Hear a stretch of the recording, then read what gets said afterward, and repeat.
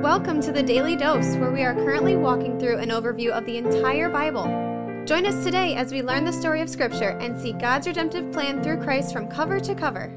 Let's listen to Matt Reisetter, Director of Christian Crusaders and the Cedar Falls Bible Conference. Today we're going to be in Matthew chapter 15, verses 21 through 28. I'm reminded of a comment that I made months ago, maybe a couple times in the Daily Dose Bible overview when we were in the Old Testament. And that is that the Bible is kind of like the Cliff's Notes of God's redemptive plan for humanity. It is just the high points. It's the things that God wants us to for sure know. Think about everything that happened in God's redemptive plan from the beginning of time through the life of Jesus and the early years of the church. And this is all we have. It seems like a big, long, complicated book, but it's actually very, very pared down version of what God has been doing in the world. And so with that in mind, we need to ask once in a while, why did God have the Bible writer put this certain thing in Scripture? What's he trying to communicate to us? Not only why did Jesus in this text do what Jesus is going to do, but why did God have Matthew record this thing that Jesus did instead of all the other things that Jesus could have done? The gospel writer John said, if you were to write down everything that Jesus did, it would fill books and books and books and books. So why is this text in here specifically? Let's dig into it. Verse 21, and Jesus went away from there and withdrew to the district of Tyre and Sidon. Now, something we need to know about Tyre and Sidon is this is moving into Gentile territory. This is moving into the area geographically where Jews didn't live. And you have to ask why. He's had several run-ins with the Pharisees. It's obvious that they're trying to destroy him and entrap him. He has tried to communicate the message to the Jews. Many of them are hard-hearted and are not going to receive the gospel message that he is presenting, the message of the kingdom of heaven. And so here he is moving into Gentile territory. And behold, a Canaanite woman from that region came out and was crying, "Have mercy on me, O Lord, Son of David." This is also very interesting. It's referring to a woman who is a Gentile, again, an outsider, not somebody who was raised in the Jewish faith and the Jewish customs. She refers to him as O Lord. This is probably just a title of respect because she probably doesn't think of Jesus as Lord in the way that we think of Jesus as Lord, knowing that he died, rose again, and is the Lord who sits at the right hand of God's throne. But she does also refer to him as Son of David. So she obviously knows something about Jesus, that there are people around who've been saying this is the one who was prophesied to fill David's throne. And so she correctly identifies him in a way that many Jewish people are unwilling to correctly identify him. She says, "My daughter is severely oppressed by a demon," but he did not answer her a word. And his disciples came and begged him, saying, "Send her away, for she is crying out after us." He answered, "I was sent only to the lost sheep of the house of Israel." But she came and knelt before him, saying, "Lord, help me." And he answered, "It is not right to take the children's bread and throw it to the dogs." This sounds very, very harsh. We'll come back to this in a second. She said, "Yes, Lord, yet even the dogs eat the crumbs that fall from their master's table." And then Jesus answered her, "O woman, great is your faith, be it done for you as you desire." And her daughter was healed instantly. So Jesus says in response to this woman's request that I was only sent to the lost sheep of the house of Israel. In other words, at this point in God's redemptive plan unfolding, Jesus is just here to try to minister to the Jewish people and get them on board with the new covenant. But they are in very large part rejecting that. There are some like the disciples and others who are receptive to it, but the leaders, the Pharisees, the scribes, and many other Jewish people around are totally rejecting the message that Jesus brings. Yet he says to this woman, I was only sent to the lost sheep of the house of Israel, so as to indicate that, hey lady, you're not one of the lost sheep of the house of Israel. You're not Jewish, and I wasn't sent to minister to you. It sounds very harsh. But she comes and she kneels before him and says, "Lord, help me." He answers her again, it's not right to take the children's bread and throw it to the dogs. He's talking about the Jewish people being the children, the privileged group. It's not right to take the message of the gospel, the message of the kingdom of heaven, the new covenant, and give it to the dogs. Dogs is a derogatory term that was used by Jewish people to refer to Gentiles. Usually these are wild, homeless animals ravaging around, but he uses a different word than that. He uses the word that refers to like a house pet that is a dog. Still says it wouldn't be right to take the children's food and give it to the dogs. And the woman displays great humility and faith and says, "Yes, Lord, yet even the dogs will eat the food that was meant for the children that fall off the table onto the floor." Jesus acknowledges her great humility and faith, and instantly her daughter is healed. So what's going on here? Is Jesus actually not intending to take the message of the new new covenant to the Gentiles? Well, obviously he is, because in the long run, the church is going to go from Judea to Samaria to the ends of the earth. There are going to be people from every tribe, tongue, and nation far outside the Jewish community who are reached with the gospel of Christ. They're going to put their faith in Christ, and they're going to receive the same benefits that anybody who is Jewish and puts their faith in Christ receive. I think Jesus is using this interaction with this Canaanite woman to highlight the unbelief of the Jews and the willing humility and belief of the Gentiles. I think God has Matthew include this in Scripture so that we have a foreshadowing of what's to come. The Jews, the Jewish leaders, have largely rejected me. Even though at this point in history I'm called to the house of Israel, I can't help but extend the message of the new covenant to those who are Gentiles who would have the audacity to believe with such great faith that this woman, this outsider, displays. In a literal sense, you and I, if you're not of Jewish ancestry, are like the woman. We're Gentiles. We're dogs who get the scraps that were intended for the house of Israel. In another sense, you and I need to decide how we're going to respond to Jesus. Are we going to respond like the Pharisees and the scribes who are self-righteous, holier than thou, and unwilling to accept the message of the gospel because it doesn't fit their traditions and their rituals? Or are we going to be humble and faith-filled, desperately understanding our condition apart from Christ, like the woman, therefore casting our faith on him, the Lord, the Son of David? God, will you help us be like this woman and not like the Pharisees? Even though we're tempted to be like them, and even though we're stained with the sin of pride and self-righteousness, would you help us to be humble and faith-filled,